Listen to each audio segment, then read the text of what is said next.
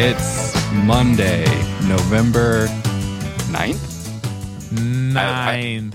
I wasn't prepared because November 9th, 2020 is a day that my good friend Hayes Davenport had assured me would never come. Every other prediction I made was correct, though. That did turn out to be false. I had blacked out in anticipation all of the squares on the calendar for the rest of the year. Turns out to have been a bad choice. November 9th, 2020. We made it. We're on the other side of the election. This is LA Podcast. I am Scott Frazier here with Hayes Davenport and Alyssa Walker. How is everybody doing today? I don't know how to do a show where I'm not pissed. Where I just don't know. What do we we usually there are things to be pissed about. If you want it. If that's the fuel that you need to keep going. No, I think Let's start with the long list. There's bad stuff, especially at the state level. But when it comes to LA, I think this is the closest thing that we'll have to a very special episode. I feel so heartened about the not just the path that the city could potentially be on, but more so about just the potential for change here. That the structures that we had in place are not immutable, that things can happen, and especially compared to the state, compared to some stuff at the federal level, I think LA is a bright spot for a lot of people across the country right now, looking at what happened here. It's cool. Totally agree with that. It's a strange feeling. It's a very unfamiliar feeling, I think, for people who follow Los Angeles politics. But yes, I would totally agree that looking at everything that happened last Tuesday and the days following, you have to feel very hopeful. I mean, unless you are David Rue or Jackie Lacey, you are not feeling so hopeful. But if you are somebody who has actually been showing up and trying to do the work of changing the political path and political futures of this city for years, that work, we got results. We saw results for it on Tuesday and in the days following, and that's just hugely inspiring. We will get into all the stuff that happened in the election, a few housekeeping things. If you're just showing up and kind of catching up on how local government works, we've got a lot of information on our site, thelapod.com, with collaboration with LA Pays Attention, led by Lex Roman. A lot of information in our guide to LA about the structure and characters of local government. Later this week, we haven't even asked her yet, but we're going to try and get Nithya Raman to appear for a special episode of our show. So if it doesn't happen, you'll know that she just big timed us. I also want to plug Councilmember Mike Bonin has a new podcast, Room for Everyone. Rising Tide lifts all podcasts.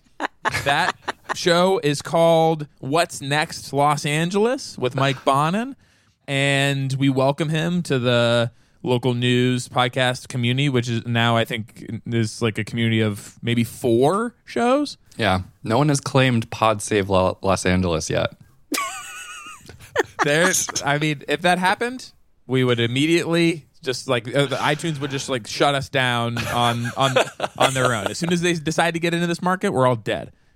And I want to shout out the producer of What's Next Los Angeles, Brian Holmes, also the producer of this show, continuing his local news podcast empire.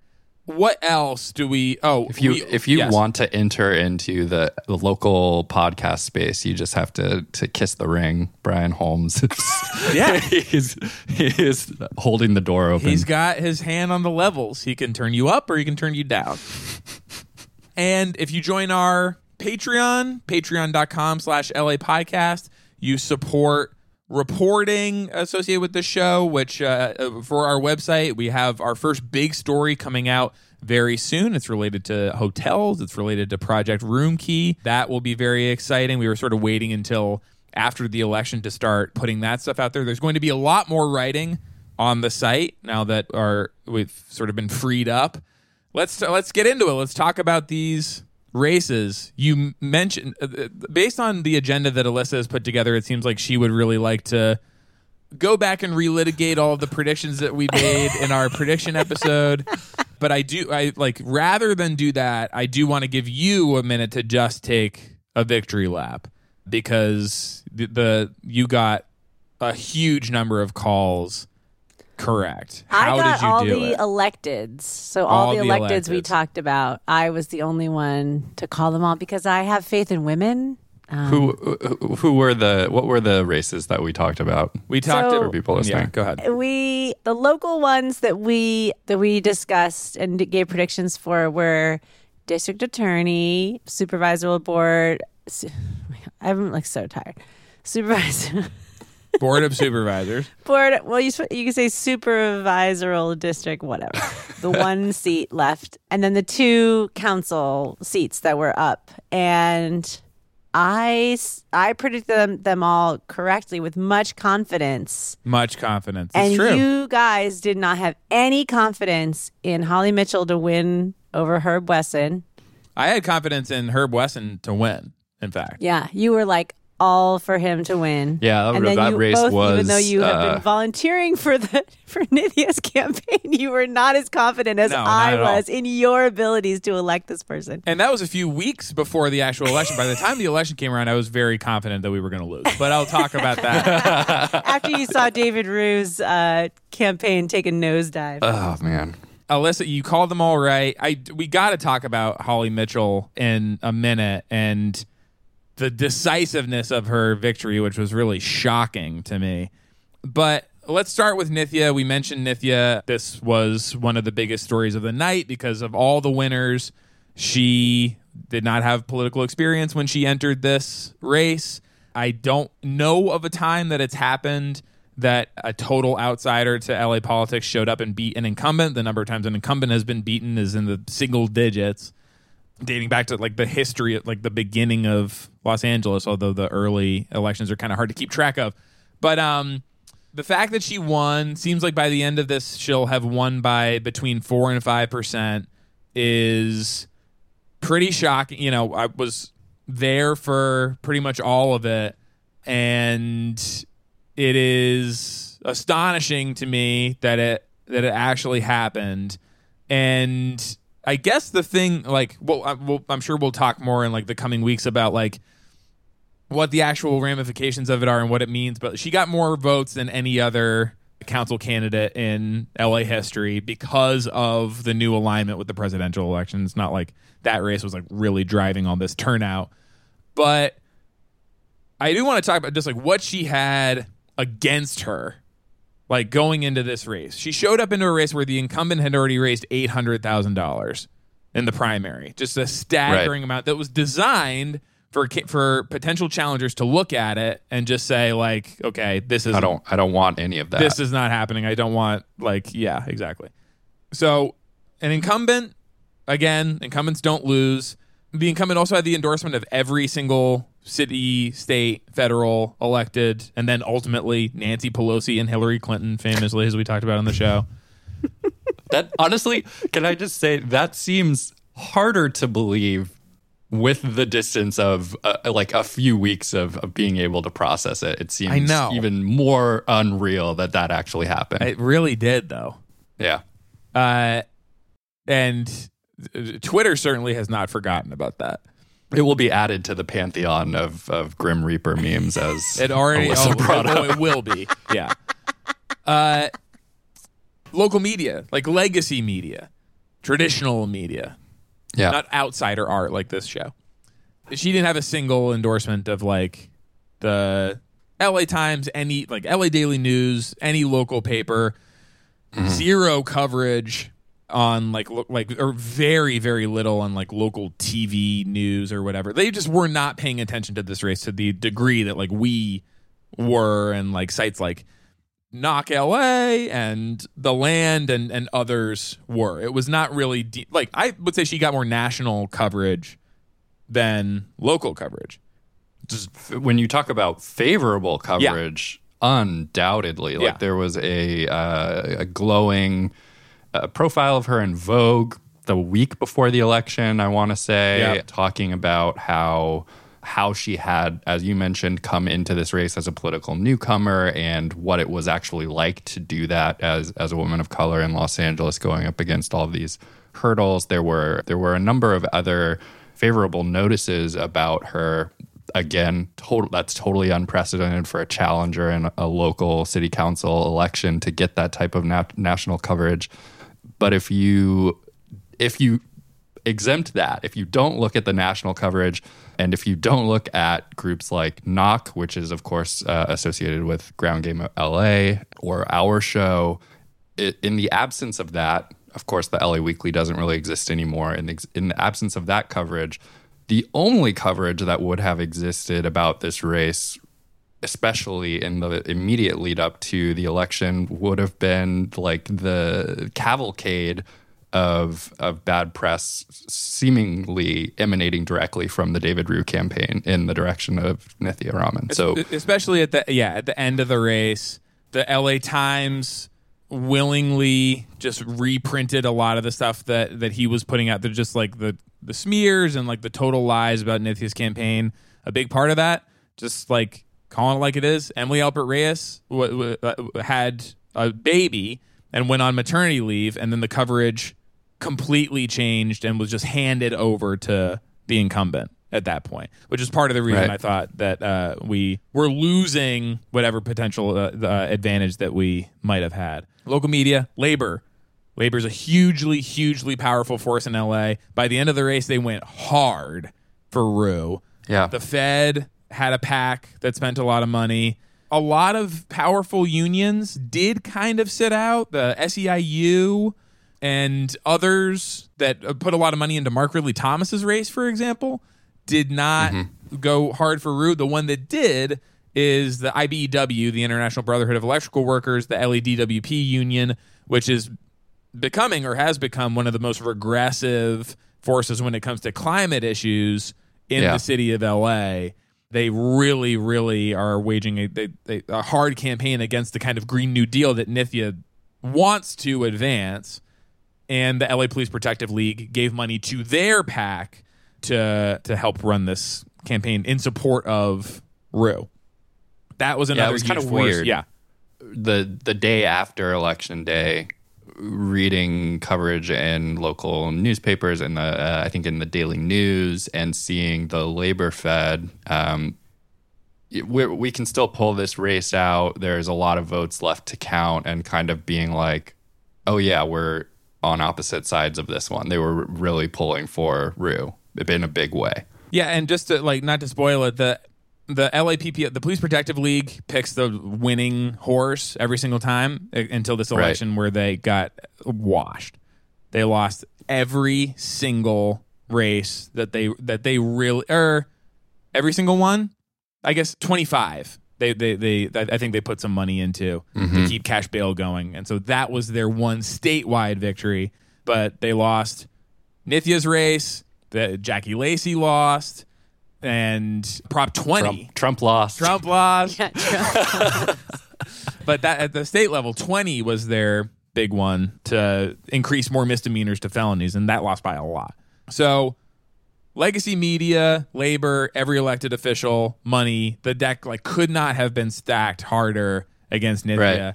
And we've talked about what made her campaign so unique, and I think why she won, just turning it into this kind of bringing so many people into how city government works, this huge force of volunteers and small dollar donors, and turning it into kind of this cultural event.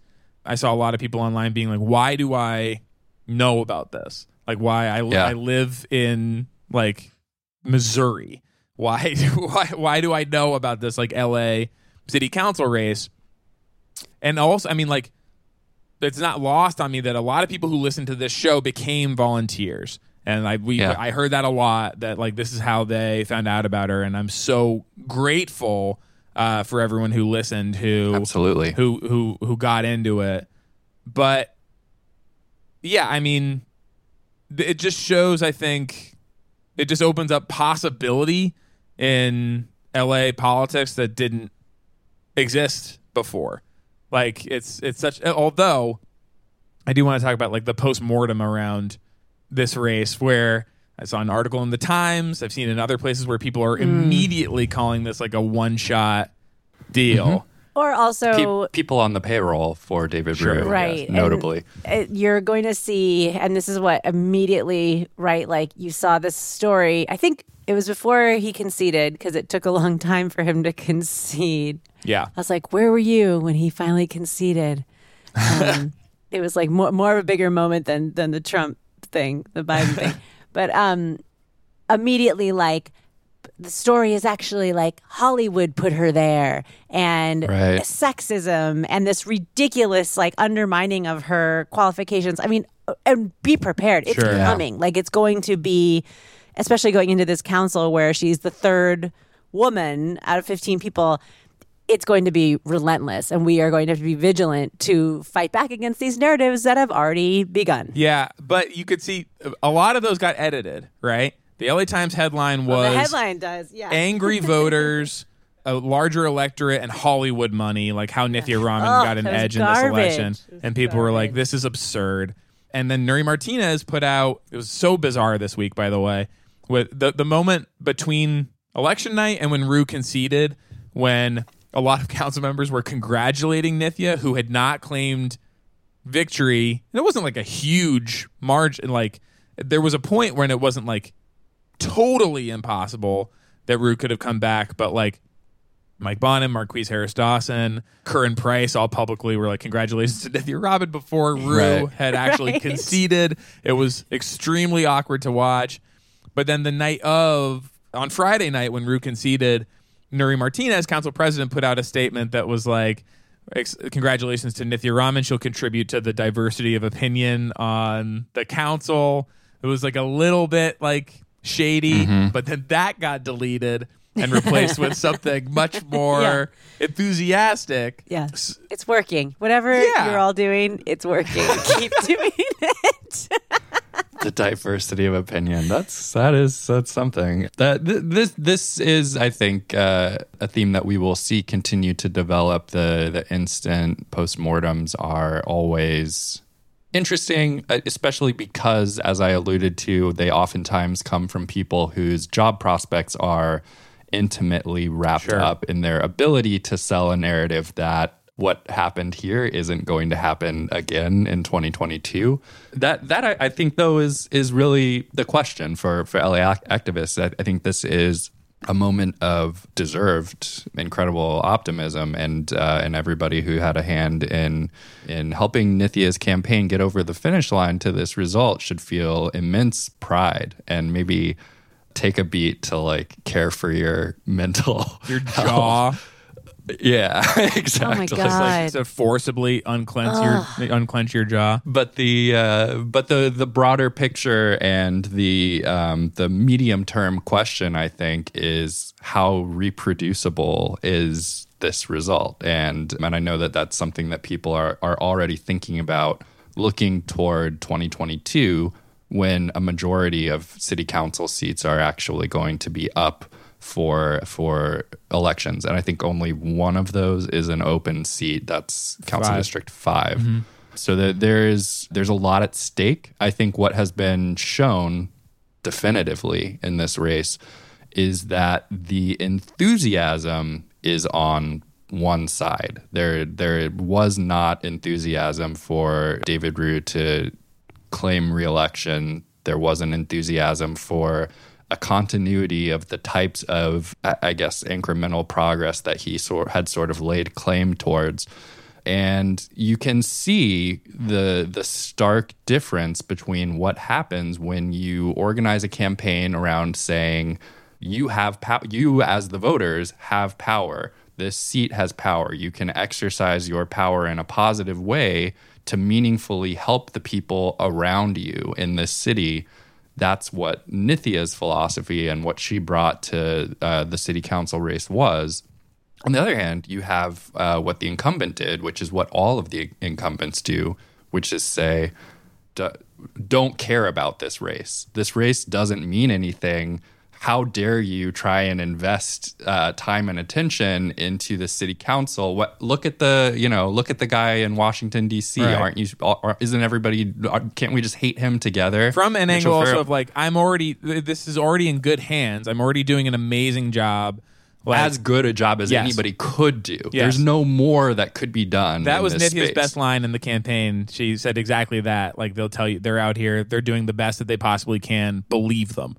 Vote them out. That is a very good line. Yes, and I think that this is. So I think that this is reproducible. I'm curious what you guys think, but I know it's uphill, but it does seem like the enthusiasm that you see on the side of, without a better term for it, the progressive side of things here in Los Angeles is heads and shoulders above the more mainline incumbent wing that it has been in charge of things here. Yeah, I mean, some elements I think are hard to reproduce. Nithya's a really unique candidate. She had both, she did have Hollywood connections. She ran Time's Up Entertainment. Like her husband is a TV writer, so that was like inroads that could like get her campaign going quickly that were really useful, especially when those paths didn't really exist for outside challengers before this. Now they kind of do, so that might not matter as much anymore. But she had this background of working in urban poverty for so long. She's just a very naturally good candidate, I think, in a way that is kind of hard to replicate. But what is replicable is the people that really won her this race. Primarily, I mean, her campaign managers, Megan Choi and Jessica Salins, both came from Ground Game, started Ground Game together, growing out of Jess's campaign in CD13. And they're still around, and like their organization, that they like, the framework that they built still exists. Like everyone talks, like AOC is talking this week about how Obama built this machine in 2008 and then let it fall apart, basically, like kind of let it rust over the next few years, and it didn't become something that like future candidates could really use. Right. Jess and Megan did the opposite of that. They built this small operation, not well funded at all, when Jess ran for city council, and then kept it intact and just grew it into like the single thing that won Nithya this election, which was a volunteer-based, door-knocking effort with just an unbelievable field campaign, first with doors in the primary and then with phones and texting in the general. And as long as that like machine still exists, like they'll just be a tough out wherever they take it. Especially as you pointed out, Scott, like we were saying, I saw Scott on election night, and we were both like, kind of the secret of all this was that CD4 was really hard. It's a really, really tough district. I saw someone on Twitter call it NIMBYstan, because it's like it's where all of the centers, it's been like drawn to contain all of these centers of anti-housing, anti-homeless services, anti-everything power in Sherman Oaks and Hancock Park and Miracle Mile. And if they can do it here, there's a lot of options out there. I'm glad you brought up the Obama story, which was really a good thing to read. I think it published today. We're recording this on Sunday. Mm-hmm. Yeah. And then she also did a thread of all the moderate Democrats who lost coast to coast. And it was, staggering just to see all these people who were running on keeping things the way they are or whatever, and I think that's that narrative where everybody tries to tell you, like, don't get too radical, don't get too progressive. You're going to scare those people off. And then you look at what we've done here, not just with Nithya, but like, the Jackie Lacey must go narrative, approving Measure J. We had some other local candidates like Constantine Anthony in Burbank, like a socialist in Burbank. I mean, we have something going on in this region right now, and I don't think it will be hard to continue to build upon that. Especially like you said, we have this group built outside of the status quo that is extremely successful at getting people out to vote. So I feel very good about it. The Constantine Anthony, like Nithya, became the leading all-time vote getter in the district in which he was elected. So clearly something to be said about the enthusiasm on display by voters of a particular stripe here. Not to be discounted too is the work that organizations like DSA put in, groups like Kiwa. There was a coalition of interests, but of interests that were decidedly out of the institutional mainstream here in Los Angeles, who put together a really formidable effort here, and all of whom deserve credit. I do think that something that needs to be said, as you mentioned, Hayes, that because of this way of approaching races like this, ground game it is in their name, that they are going to approach campaigns as being in large part an exercise in actually reaching voters. Nithya, as a candidate,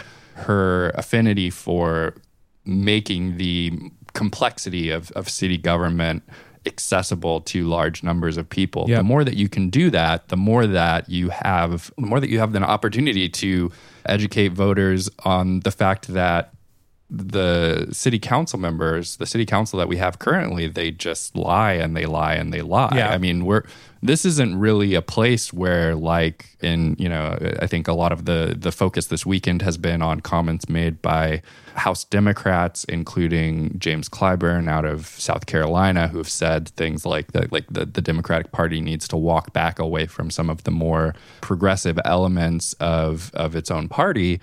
That's not what happens here. Here, what we have is a city government that lies and says they are progressive, that says they are as far to the left as any government anywhere, but the actions do not align with that. And the truth doesn't align with that. And so once you actually start making people aware and uncovering for people, this is the actual shape of authority here. This is the limit of people's ability who are holding elective office, and this is what they're actually doing. Then it becomes much more apparent they are making choices to serve people with a lot of power and to willfully harm people who don't have that power. The conversation after the fact about this, I mean, it continues to fascinate me that everyone who got it wrong in like saying that Nithya had no chance and usually endorsing Rue, we're now going back to those same people to tell us why she won, which they are also getting wrong. Those articles all want to chalk this up to circumstantial, weather patterns that are all like completely out of that. Nithya just like waltzed in here and just like won because like stuff happening in the world and in the city, and she was just in the right place at the right time. I saw Zev Yaroslavsky in the Times article being quoted saying it wasn't David Rue. Like things have just like changed, and everyone wants to chalk it up to the fact that the vote was moved to align with the presidential election. Right. That is the opposite of the reason why Nithya won. It is harder for challengers to beat incumbents in this context because you have to do so much more. Like Nithya's was an enthusiasm-based campaign. Like she could have turned out enough voters to defeat. She could have. David Rue last time he ran got 13,000 votes. Yeah, in the I just general. want to say, I want to say, like what you're saying is, and this is something I've been thinking about too. What Alyssa said earlier, what is accurate. Nithya got the most, or one of you said it, Nithya got the most votes out of any city council candidate in LA history. The flip side of that is if Nithya does not get the most votes in city council history, she loses this race. Yeah, who got David the second Rue got most? the second most votes in city council history. If she does not get the most votes in city council history, she does not beat the incumbent. So that's not an advantage for a political non-entity. Enthusiasm works more effectively in low turnout elections. Like, you are driving people to actually vote when they wouldn't have otherwise, and they need to be like really stirred up to do that. Right. Nithya would have won by a larger margin in a low turnout election. Everyone saying that it's because of their realignment is completely wrong.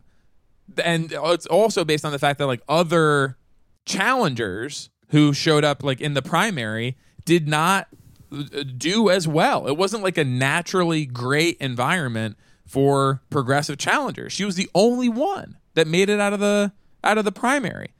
I just like, we don't have to listen to these people anymore.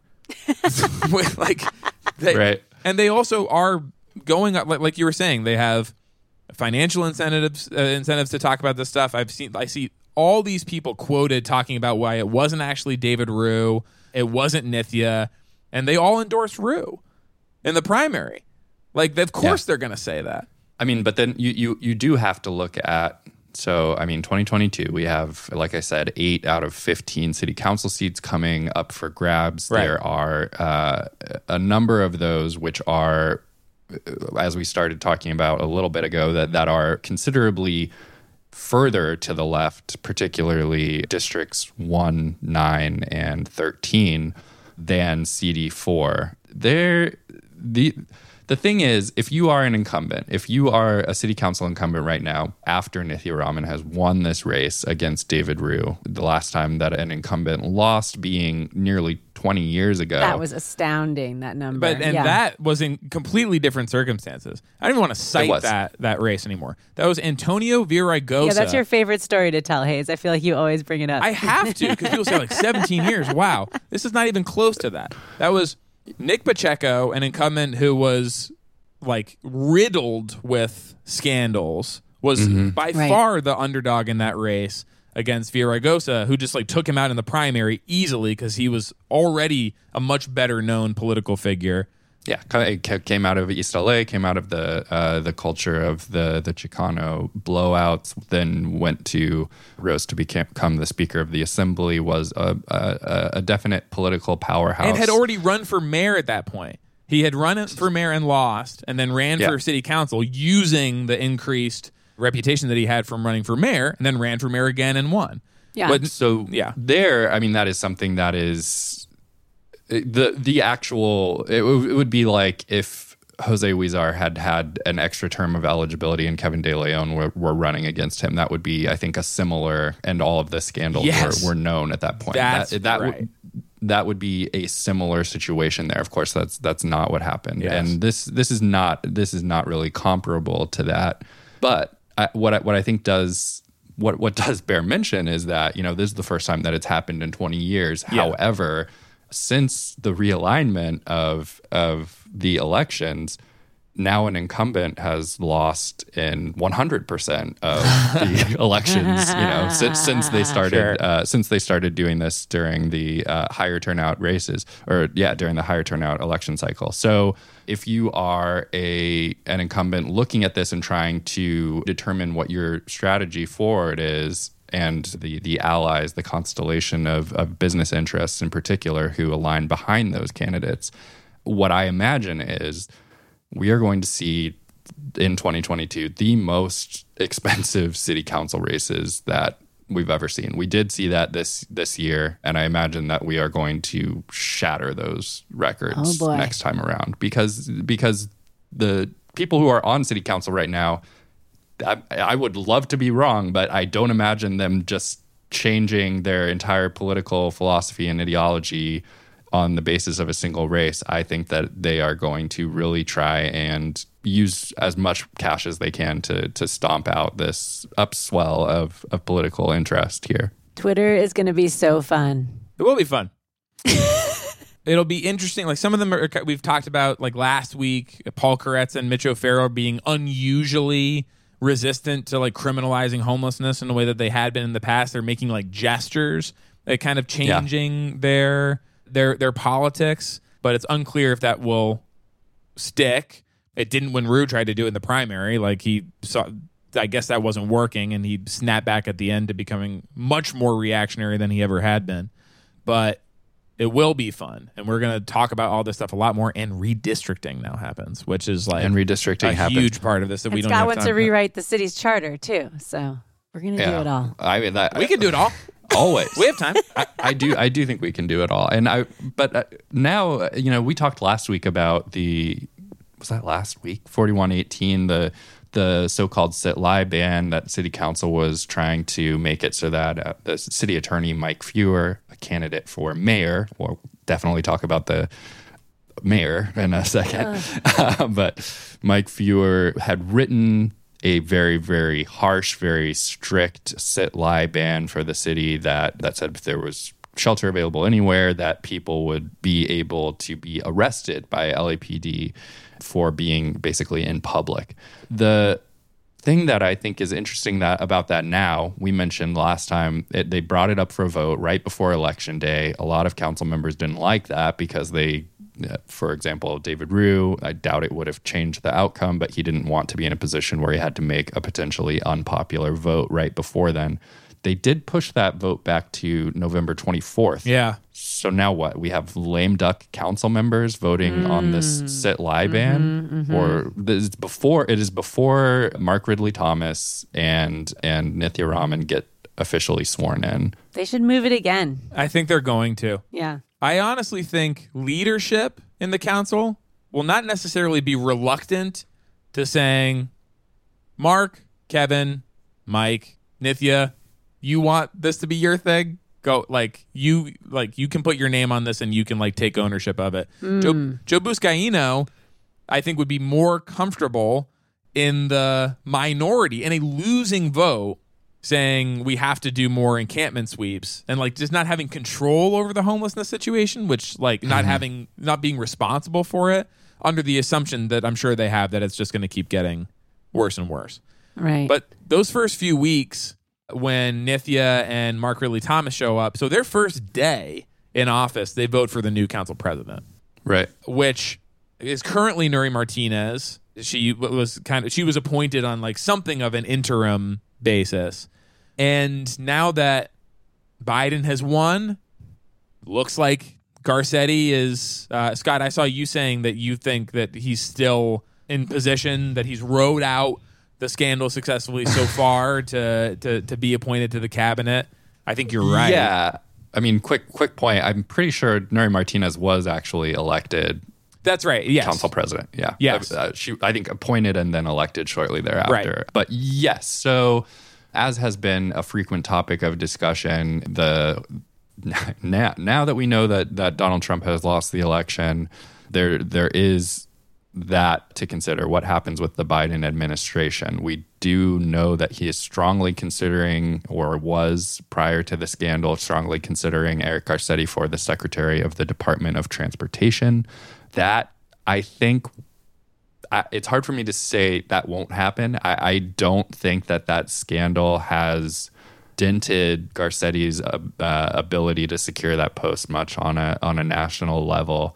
Remains to be seen if it will in the fullness of time, but thus far, I think he's rode that out. Yes. And if he leaves office, the council president becomes interim mayor. Or I think the council, I think that's the default thing that happens. The council can vote, I think, on someone else taking that position. Yeah. The council president serves as acting mayor until the council appoints a new mayor or holds a special election. In this case, very unlikely that we'll see a special election because the rule is the appointment of a mayor, if there is a vacancy in the mayoral seat, can only last through December of the next even numbered year. So in this case, that would be through the end of the term. They could do a special election. It seems extremely unlikely. Well, it's December 7th, 2020, right? Right. That is the cutoff date. So if Garcetti leaves office after December 7th, 2020, then they just wait. The acting mayor is in office until the term is over. If he leaves office before that, then there's a special. They just wait. No, they just wait to make the appointment. It's the appointment. It's not when he leaves office. Yeah. Okay, got it. Yeah, it's from the time of the appointment. So one possible scenario, I really think the special election is unlikely, but one possible reason that you might end up with a special election is because this is actually great for what we have always talked about, wanting to break up the community of interest on the city council. There are now a number of people on city council who are vying for the same job, and a number of people outside of city council who are vying for the same job. So the likelihood of agreement on who the next mayor should be, knowing the favor that is bestowed upon the incumbent by the voters, is pretty slim. There's not really a chance that everybody will come together and name one person to serve as interim mayor. The exception that I've seen on Twitter is, you pick somebody who's known to be a political non-person at this point, somebody who has graduated from the political fray and can kind of come in as an elder statesman until such time as the new election takes place. We're becoming San Francisco. It's like we're like there are factions in our local government forming. Like they call we're becoming a healthier city. I wouldn't necessarily ascribe that to San Francisco. David Chu, the San Francisco politician, called it a knife fight in a phone booth. And a while ago, I said like the LA version of that is just a bunch of turtles like nudging a hockey puck around. But that's changing. Like people are getting like these coalitions are forming and they're becoming more openly adversarial. And the result of that is engagement. Like people are getting interested. They have something to like kind of latch onto locally. And it's also cool. To talk more about the Garcetti stuff. Once again, this Politico story they all do the same stories over and over, but this one had like pictures of people. And that went up on Saturday afternoon and had Garcetti for Secretary of Transportation, which I think is the two, it's like that, or HUD goes back and forth.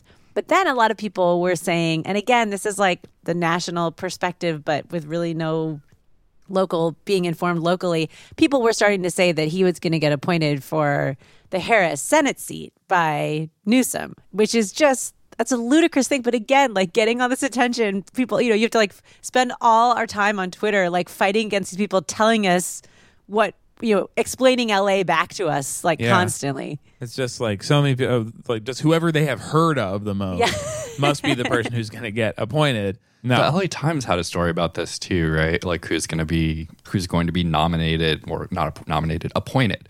I mean, this is, I feel like something worth mentioning. We did talk about it in the past, but the amount of power that Gavin Newsom currently holds is just like, there are no words for it. He is picking sitting on a gold mine. He's not going to just give it up for nothing. Not just going to give it away. Yeah, right.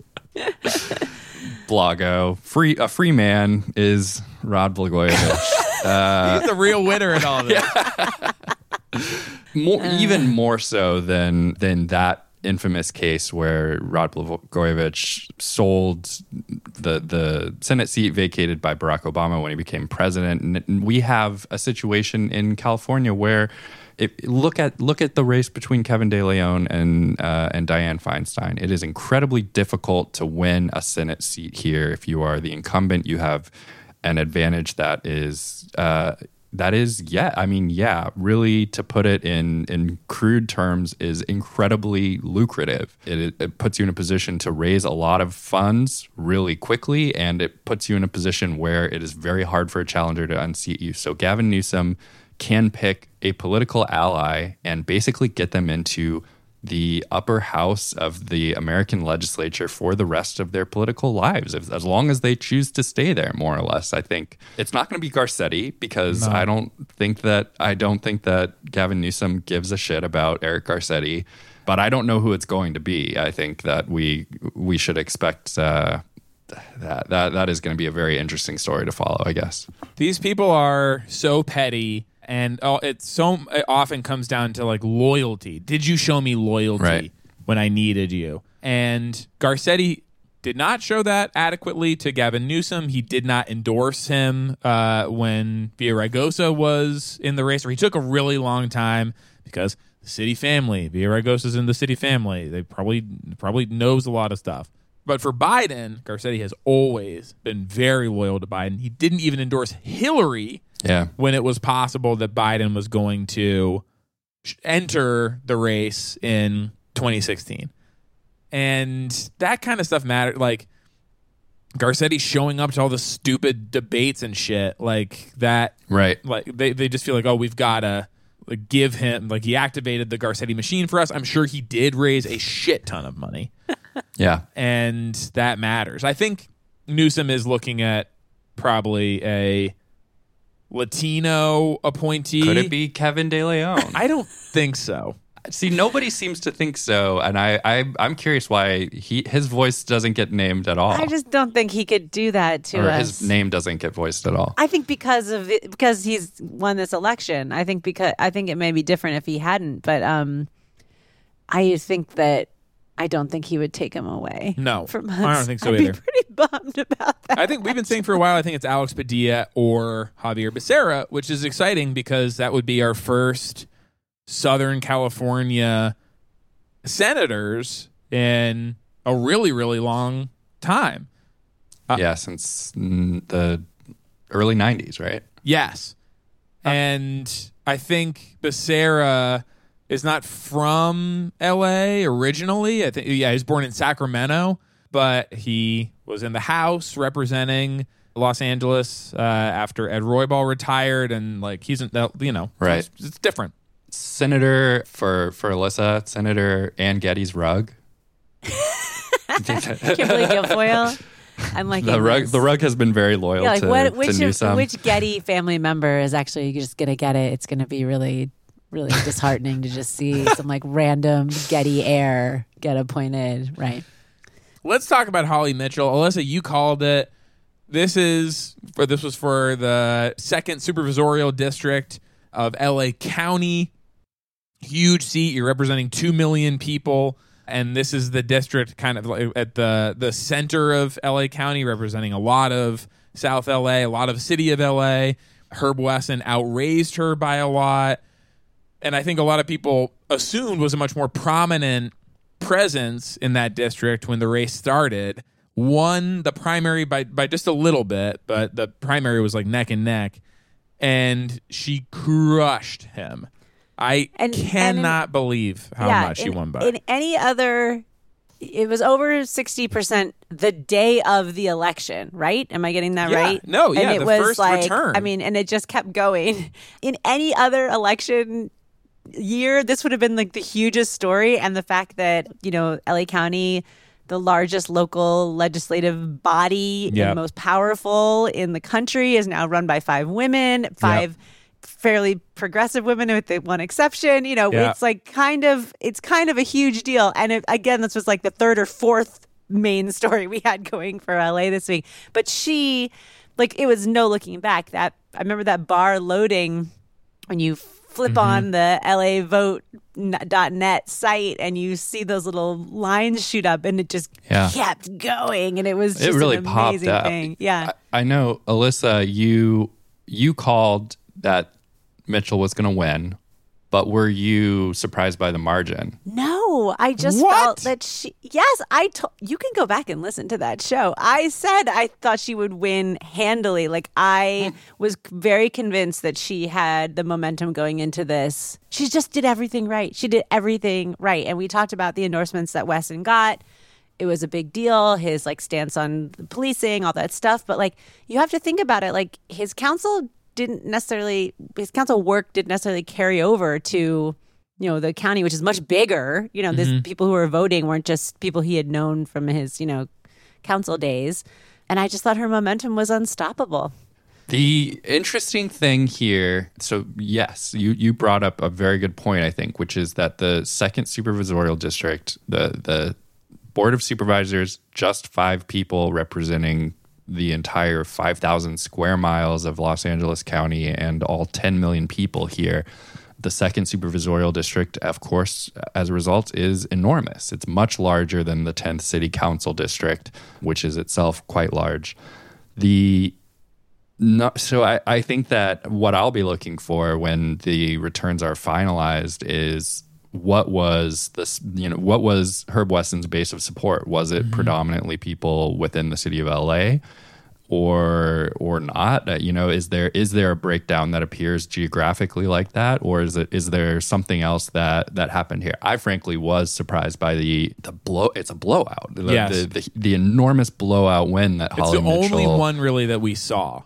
Yeah. And I can't say I'm mad about it. I'm very happy that Holly Mitchell won. And I think, in our election guide, I still remember writing about this particular race, encouraging people to vote for Holly Mitchell because the style of Herb Wesson's politics taken from the city council and applied to LA County, which is so opaque, so opposed to transparency on so many levels already, I think is very dangerous. Yeah. And I just wonder what it was that blowout margin feels to me like in some way it is a rejection of Herb Wesson. I know that in many ways it is an embrace of Holly Mitchell, who is an incredible politician and I think will do great things here. But I am curious if there is something that will pop out in the finalized election returns. Yeah, it's so in the primary, they both got about 29% of the vote.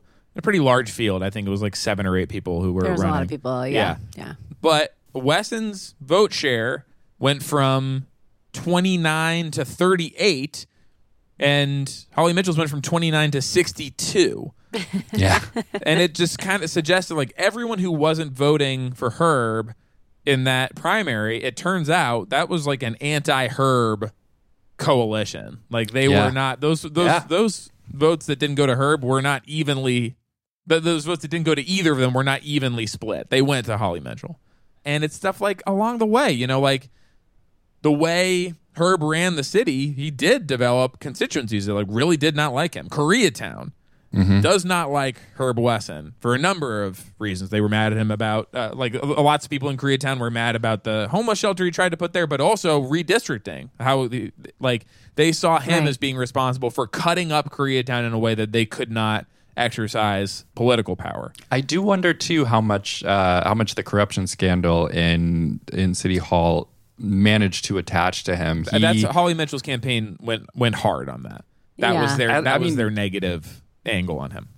I think it's a reasonable thing to say. When there were campaign events, things that we talked about, I don't know, maybe back in the spring when all of this stuff was going down, when the charges against Jose Huizar were first brought directly, it was so hard to believe when Herb Wesson would go up and say things like, did I just miss something? This is the person I've been closely associated with for the entirety of my time in City Hall. If it's, if it could be Jose, it could be anybody.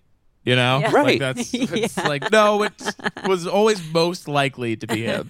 and to me, I always, I struggle to assess whether or not this is just because I've followed this story so closely, but it was always difficult for me when he would say things like that. It was hard for me to imagine that not hurting him more than it helped him, because it just sounds like he thinks that the people listening to him are idiots, that they would believe that. But he's good at that. Like that differentiates him from a lot of other LA politicians who are bad at it. Like he is so charismatic, so charming. Well, we played clips of him on the show that made me cry. Yeah. I was talking to someone about this. The trade of Herb Wesson to Mark Ridley Thomas in that city council seat will have the hardest hit thing will be watchability of city council meetings. Mark Ridley Thomas is not a compelling presence. Yeah, that's a bummer. Yes. Hadn't thought about that. It's funny because I enjoy reading Mark Ridley Thomas's remarks. Oh yeah, written down. They are great. Live they are soporific. The cadence, if you can call it that. Yeah. But yeah, Herb Wesson, I'm curious where he goes now. I mean, he's been... Yeah, what do you do now? Like, maybe he'll get appointed to be the interim mayor. He's just been such a force for so long, and I don't know if this came as a surprise to him how badly he lost by, but yeah, it's just like a city without him will just be completely different. What do we think comes of our new board of supervisors, Alyssa?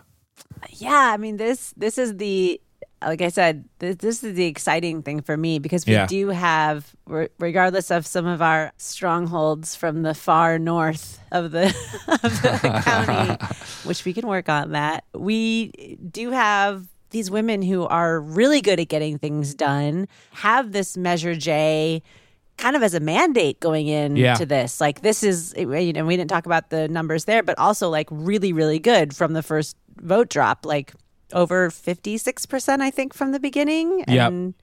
And Holly Mitchell like said it best. Like, she had this interview with Spectrum the day after she won, and it was just like, this is a new era for the county where we focus on like caring and compassion and taking care of people. And I just like, you love to see it of these women like running the county that way. It's really going to be something to watch. You're so right that it's a mandate more than anything else. I mean, and the Mitchell-Wesson race was a competition over who was more of a reformer. Who was more J? Yeah. Yes. Yeah, on criminal justice. Totally. Like, who could align themselves more closely with BLM. And yeah, Measure J, Prop 20 statewide. I mean, like, there is so much political room now to completely transform how our jail system works in the county, how the entire sheriff's department is structured. Again, we do have to shout out Alex Villanueva, the sheriff, for his contributions to generating that political will. And, it is a group of four, or like mostly three, and then to some extent Janice Hahn. Like, it's a group that could really get a lot of serious stuff done at the county level. It's very exciting to see.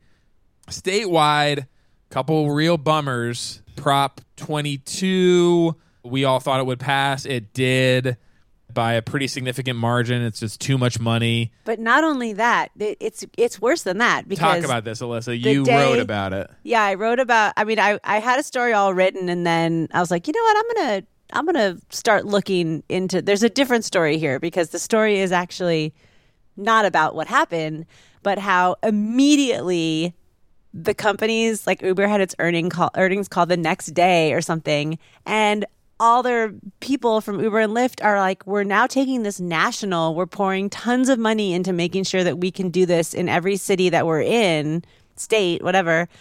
And they have now changed labor laws and are writing the labor laws for the country, and no one is going to stop them.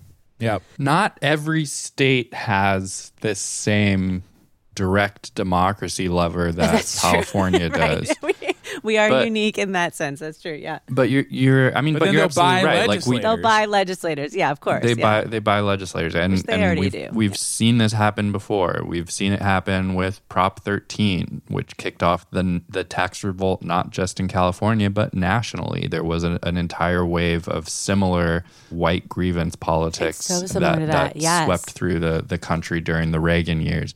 This is a real concern, and this is so bad because you really have to look at this like the entire slate of propositions, on the one hand, really highlights all of the incredible activism that has happened in Los Angeles. We were so at odds with the state level results of this election, where the prop results were really uninspiring, were really like things that we didn't even talk about in terms of whether or not we thought they would pass, because we assumed that they were given, like Prop 16 to re-allow affirmative action in California, which had been constitutionally banned as part of another wave of white grievance politics in the 90s, failed. Very small gains that were possible were shot down. Larger gains like Prop 15 to cut into the regime of Prop 13 also failed. The state level results were kind of like a harbinger of bad things to come, if anything. And that was very different than what we saw here locally. And I think to me, what that really says is this is bad. Like, this is a bad system, right? Where you can literally change the constitution of the state of California with 50% of votes plus one vote. That is... And change it to make sure that you have to have a 7/8 a majority if you're changing again. If you're changing the constitution, if you're changing the state constitution, the only check that exists from that point is the U.S. Constitution. Mm-hmm. That's it. You can change it to say anything, and we have. We've changed the state constitution in 2008 to say, now if you read the first chapter of the California state constitution, it says marriage is defined as being between a man and a woman. In 2008, we did that. It's in our Constitution, and that was struck down by the United States Supreme Court. That's the only way out of those things.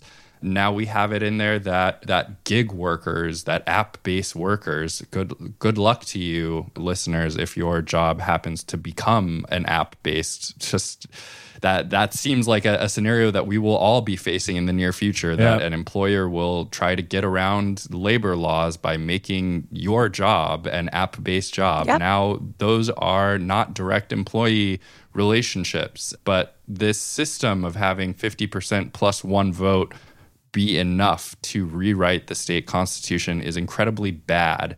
And there's no way that, regardless of what type of activist network that you put together, it can come back from a deficit of $200 million in spending. The total spending on these props was nearly $1 billion this cycle. It's only going to go up. Yeah. Because look at the return on investment. Exactly. Like their valuation went up $10 billion. The next day, again, it was just like waiting 24 hours just to see what would happen. Really, you could see the full game plan, just spend out in the open.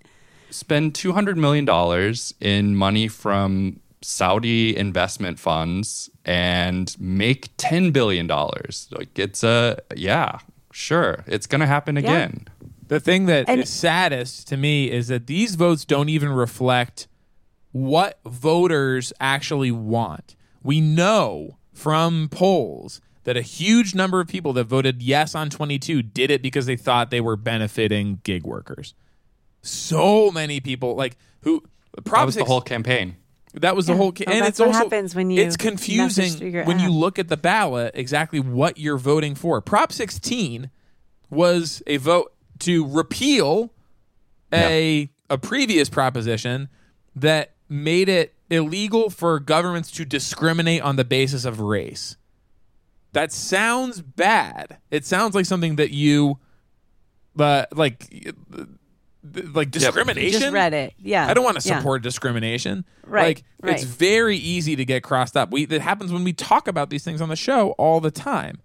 And so there's just no way to get information out there widely enough for people to fully understand these propositions, and also to combat all the misinformation that's out there. There's a sign outside my window right now that says, "Vote no on 21, save affordable housing." Right. For a rent control bill. That. Yes. Yes, it would have made housing more affordable, and is also now probably going to lose. Yeah. Yeah, I think that the thing here is, I think what you said second is most important, is how do you, without money, how do you combat misinformation? When you have a network like Lyft, Uber, and DoorDash utilized with $200 million in financing, plus I would say, dubiously legal strategy of forcing your entire workforce to campaign for you while they're working. how do you possibly, without money, combat that strategy? But even with money, at 16 I was has way going to more say money. that too, because 21, even with money. Yes. So it is hard to combat misinformation, even with money. But without it, it's impossible. Yeah. And that true. to me is the story here. None of these measures, by the way, none of them would pass a threshold of needing a supermajority, right? Like Prop 13 didn't get 2/3 majority. Prop 22 is not going to get a 2/3 majority. If you're rewriting the Constitution, that seems like a reasonable standard to set, with the exception that, when you have already rewritten at a lower threshold some of these, like being able to repeal Prop 22 at some point in the future will be important. And so being able to do that at under a supermajority threshold because it was added with under a supermajority threshold seems like it should be something that we try to retain the ability to do. But proposition reform, in my mind, is something that progressive groups need to start looking at a lot more. It will also have the knock-on effect of reducing the number of propositions that people vote on in a given cycle, because a lot of these won't come up for a vote because they know that they will fail a 2/3 majority. So that is a fight, I think, that we need to become serious about in rapid order. I want to talk more about 15 because it hasn't been called yet. There is maybe a very small chance that it could pass, right? We're still, the last data I pulled was it's 83% reporting. Yeah, and LA has a lot of votes left to count. Well, that's one of my two of my questions. Like, one is, why did it do so well in LA? And what's the next move with this coalition if it fails? LA on a lot of fronts. So I'm sure 21 did well in LA also for rent control. Not a majority. Not for what LA. we have so far. I'm going to look it up, but go. In LA County, it didn't get a... No, it's not. The no was winning the last that I saw. Well, so what about LA City? Oh, city. I'm sorry. We were talking about city. Okay, yeah, I was talking. I'm guessing. I'm guessing LA City. It passed. It did. I think Prop 10 passed in LA City. Yeah. So rent control, increasing taxes on commercial properties, all this stuff does very well in City of LA. City of LA could do a lot of this stuff locally. Culver City. I think we've talked about it in past weeks. Culver City just passed a progressive real estate tax, a transfer tax, where if you sell your property, the more expensive it is, the higher that sale is taxed. If LA did that, we could raise a huge amount of money for city funds. So it seems like the path is just more and more like you just can't do it at the state level. Yeah. And when it comes to rent control, the state legislature could change that rule whenever they decided to. And a way for them to start doing that would just be to target cities. Just like say, okay, this doesn't apply at like a statewide level, but the city of LA obviously wants this. Garcetti wanted it. Every council member wanted it. Like, let's just let certain municipalities do this if they want to. Hasn't been a successful approach so far, but yes, they still could. It's only one. I think you're right. I will say I was extremely annoyed to see Gavin Newsom, who famously came into office with a promise to build 3.5 million housing units before saying, "No, I didn't say that." He's still got 2 years. Don't be mean, Scott.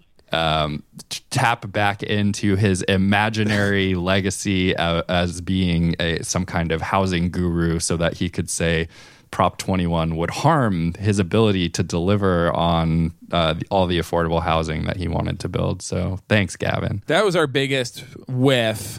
Well, 15 and 21. We all said. I really am shocked that I don't think that 15 will pass, and I am very shocked by that. That is a big surprise to me, too. And also 19, which we didn't really talk much in detail, but also kind of chipping away at that Prop 13 thing also won't. So I guess my question, too, about that is, do we really organize to just go in and just take Prop 13 out completely with some of those things that you're talking about? I guess probably not at the state level, but to say, like, if you if you do this, certain homeowners get benefits of, all the things we talked about before, like do it in a progressive way. But like, do we just go for the whole thing at this point? Because chipping away at it is probably not going to work. Right. Prop 19 might pass, right? It's leading by a little bit, right? It's very similar to 15 with the same will pass, amount. Yeah. It's close.